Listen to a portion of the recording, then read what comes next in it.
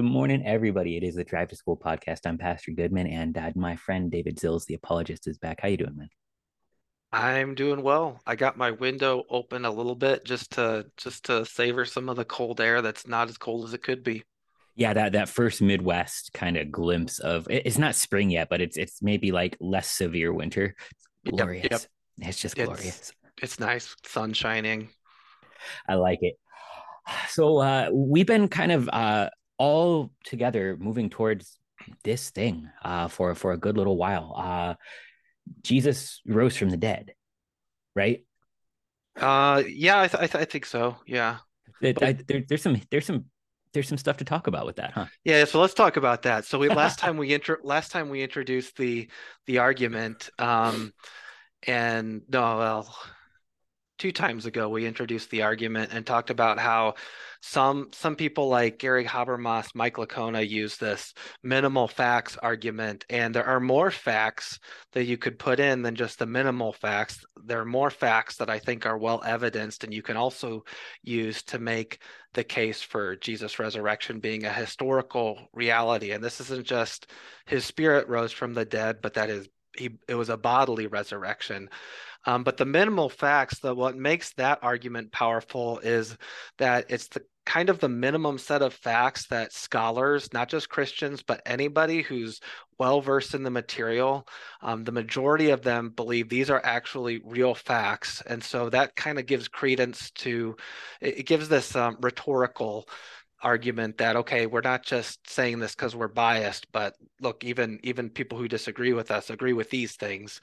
And so we talked about those minimal facts being that first Jesus died by crucifixion, and we spent some time going over the argument for why that's historically solid.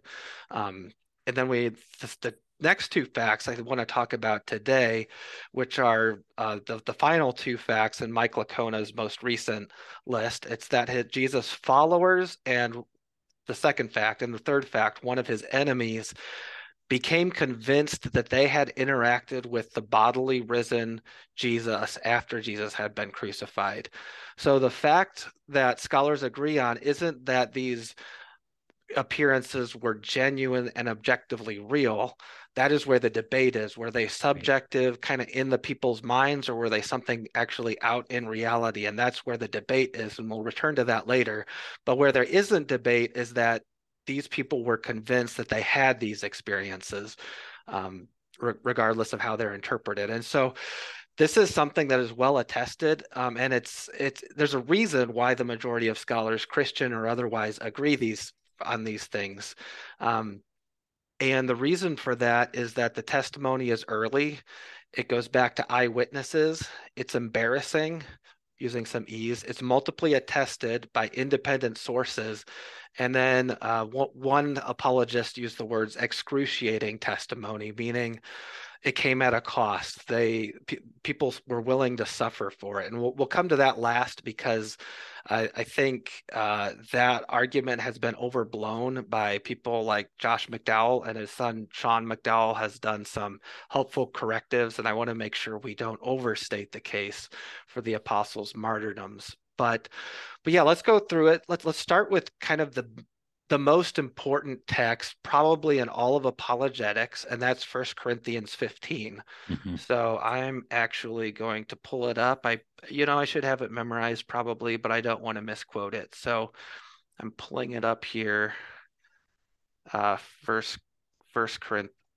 First Oops. Corinthians chapter 15. If Christ has not been raised from the dead, then your faith is in vain. That is in there. Yeah, so that when Paul says that, he's making the case that look, this isn't just something that is nice to believe, and it doesn't matter if it's real. Right. Paul is saying if this is not real, then literally Christianity is worse than pointless. It's not just pointless, it's worse than pointless because Yeah. you're giving up a lot. The people at that time were giving up a lot to believe it. And so like if it's a lie and it has nothing to do with life after death and it's just a fairy tale, then We like are really above most, we are you above all to be pitied. Yeah, we should really give this up.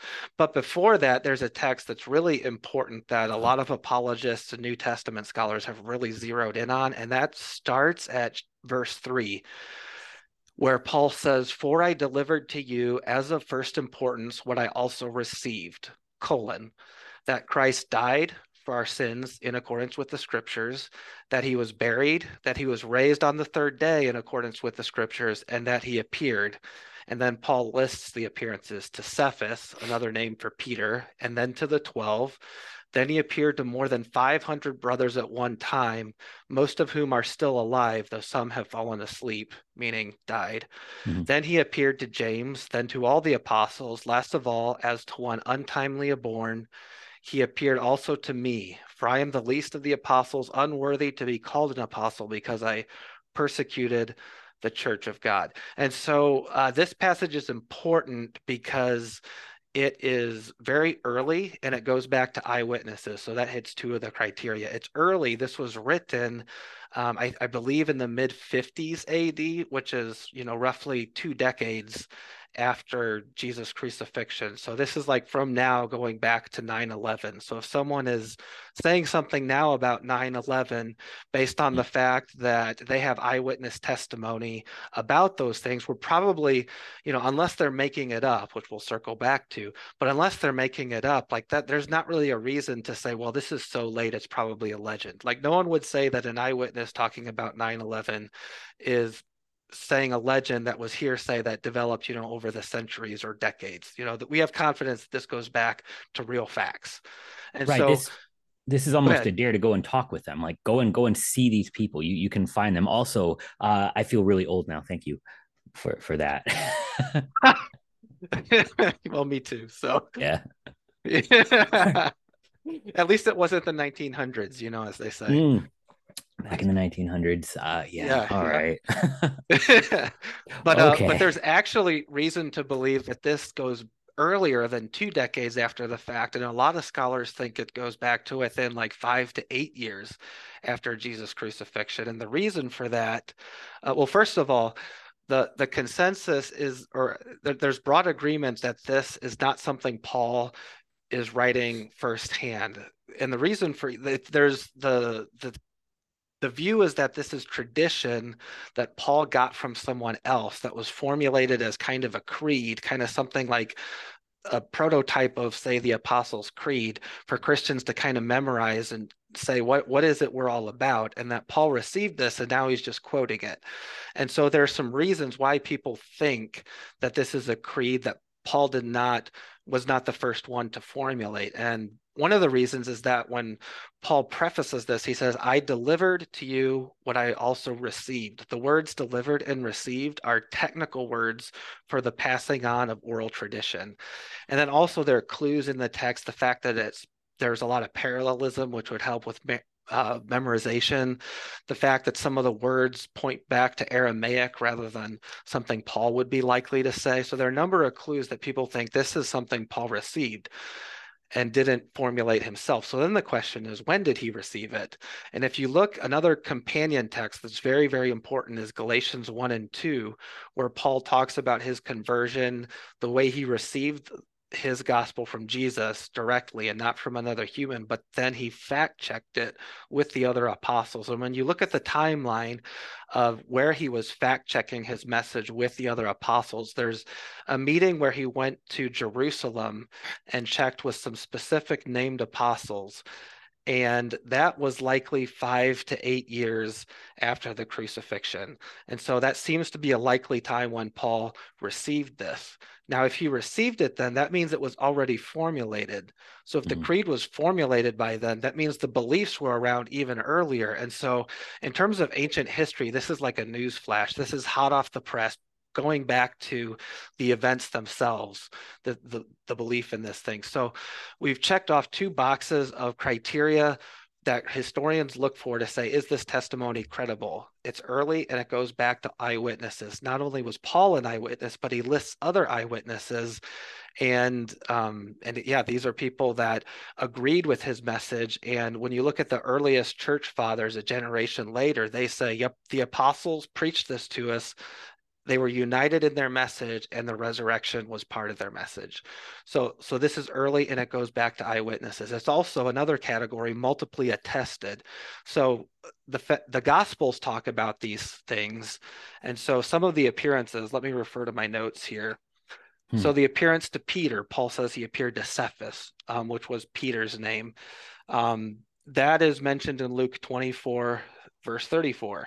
The appearance to the 12 is narrated by Luke and John. And then, what about the 500? That's pretty interesting if 500 people at the same time appeared, or Jesus appeared to them. And so there are possibilities where this could be things that are narrated in the Gospels and Acts at the end of Matthew or at the end of Luke and beginning of Acts, where there are a lot of people on a mountain with Jesus. That could have been the appearance to 500. But at the end of the day, scholars are convinced this is early and this is eyewitnesses and it's multiply attested. It's also embarrassing. So the fact that in the Gospels that the women are the first witnesses to the risen Jesus and the first witnesses to the empty tomb is embarrassing. There are some quotes from Jewish literature that show why this would be the case. So this is from William Lane Craig, his book, Reasonable Faith. He quotes Jewish writing, "Sooner let the words of the law be burnt than delivered to women." Or here's another one, "Blessed are you, Lord of God, ruler of the universe, who has not created me a woman." And finally, from Josephus, "Let not the testimony of woman be admitted on account of the levity and boldness of their sex." So, this would not fly today, but at the time, this was kind of the This would view not that, fly today. yeah, this would not fly today. But back then, making women your primary witnesses wouldn't have been the most compelling thing to do. On the other hand, look at how the men respond to the women. They're frightened, they're cowering, which honestly is understandable. Yeah.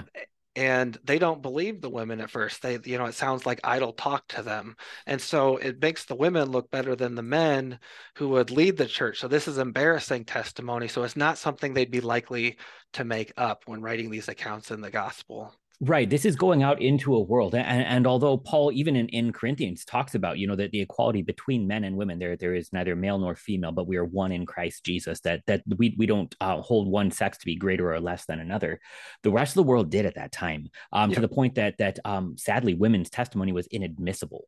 And so if you're going to put this one forward, like if you're going to lie, you're going to actually put forward something that might actually be heard by somebody else. That we're doubling down on this is because it's what happened. Yeah. Yeah. The only reason for them to say this would be because it's what actually happened. It's not Mhm. something you would want to make up because it hurts your case if you're making it up. And then finally, we've talked about early eyewitness, multiply attested by independent sources, and embarrassing. The fifth category is embarrassing, or sorry, excruciating. Mm. Um, and so this is the idea that the people who were claiming to have had these eyewitness experience weren't just claiming these things, but they actually believed them. They were sincere. And the main evidence for this that people will point to, in addition to the fact that there are some embarrassing details in their testimony, but the big one is the fact that they were willing to suffer and die for what they were saying. Right. And so, people can be willing to suffer and die for a lie. You can look to people who embrace martyrdom today, say the terrorists going back to 9/11 who flew the planes into the Twin Towers. They were willing to die for their message. Um, and so it doesn't show that Islam in this case is true, but it does show that they were convinced of it. What makes the apostles different from the suicide bombers is that they were not getting their story secondhand, from the Quran or from somebody else. They were saying, this is something I saw myself. And so if it were not true, they would be in a position to know that it wasn't true. And so then the question comes up, who would die for a lie when you know it's a lie? That there doesn't seem to be a motive for this. But this argument has been overstated in the past. There have been people who have said, all of the apostles suffered martyrdom except for John.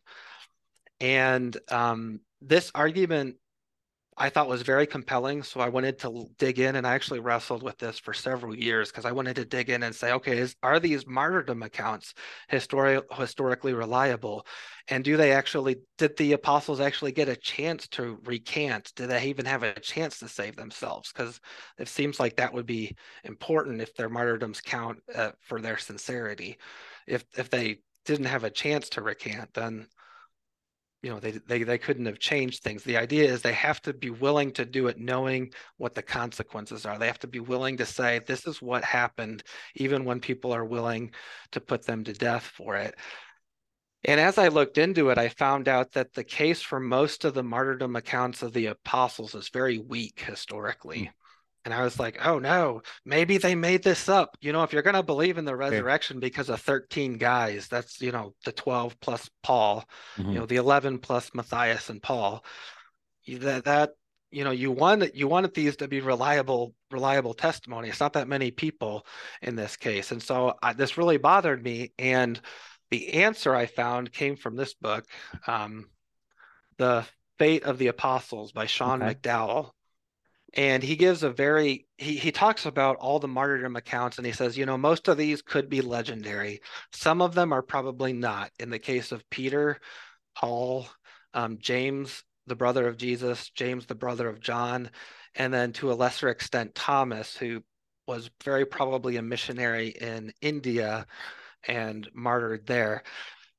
But Sean makes the important point that it's not whether they were actually martyred that matters to the argument. It's whether they were willing to be martyred. And the evidence for that willingness is actually very strong, regardless of the evidence for whether they were actually martyred at some point. And so that's, I think, where we have to focus the argument. And there, the case is very strong. I mean, you look at the fact that where are the apostles when they start preaching this message that Jesus is raised?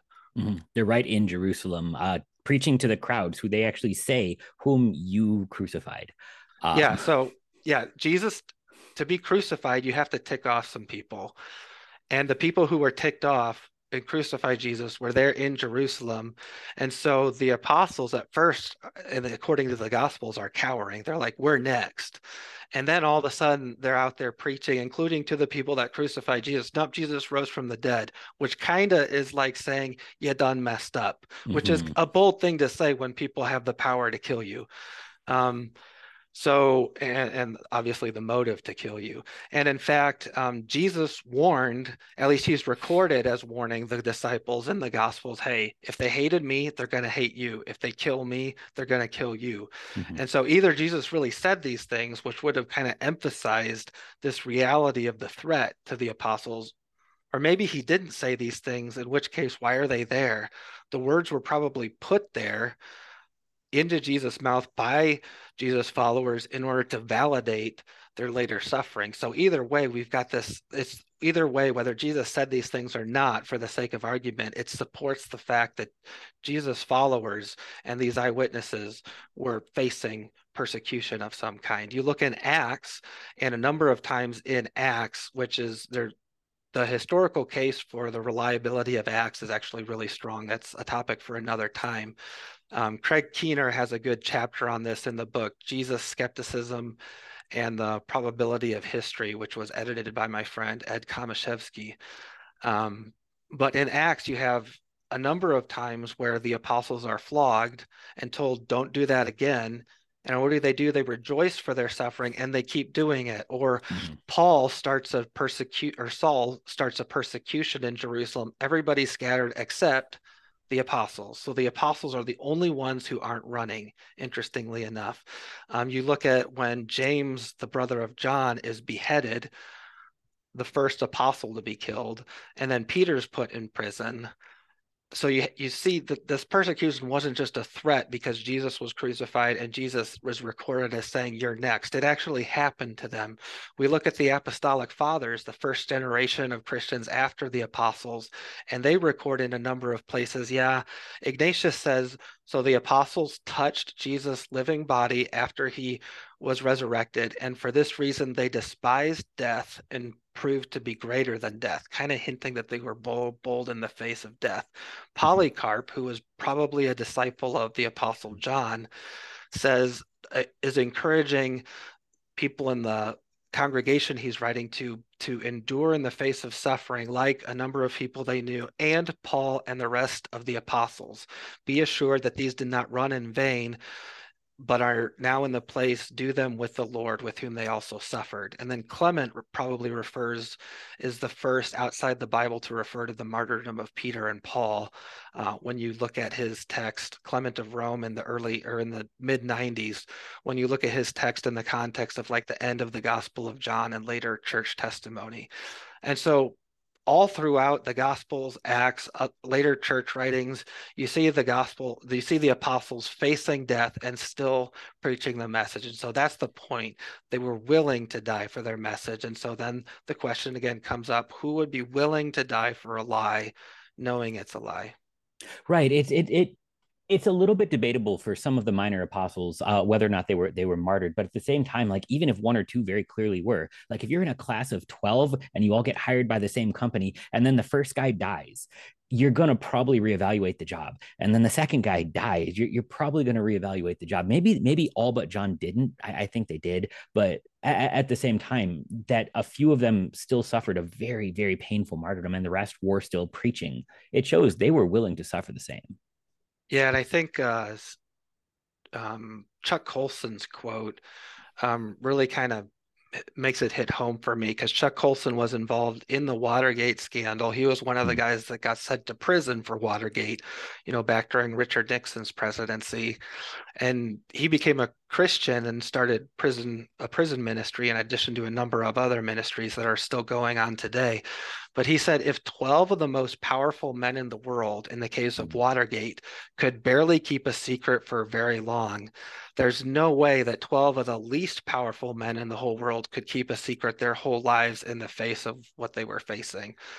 Mhm. So yeah, we have testimony for these resurrection appearances that's early. It goes back to eyewitnesses, Paul, and he fact checked it with the other apostles in Jerusalem. It's embarrassing. There are aspects of it you wouldn't want to make up because it would hurt your case. It's multiply attested by independent sources and it's excruciating. People gave this testimony at great cost. And so this is the reason that most scholars today, Christian or non-Christian, when they are studying this matter in detail, they say, yeah, these appearances, the people who said they had these experiences really believed that they had them. We can talk about whether they were objective or whether they were something like a hallucination or mass hysteria later. That's where the debate is. But the fact that the experiences happened is not really a matter of debate today, at least not significantly. I think that's pretty compelling stuff. David, thanks so much for joining us today. Yep, it's been fun. Hey, have a good one. You too.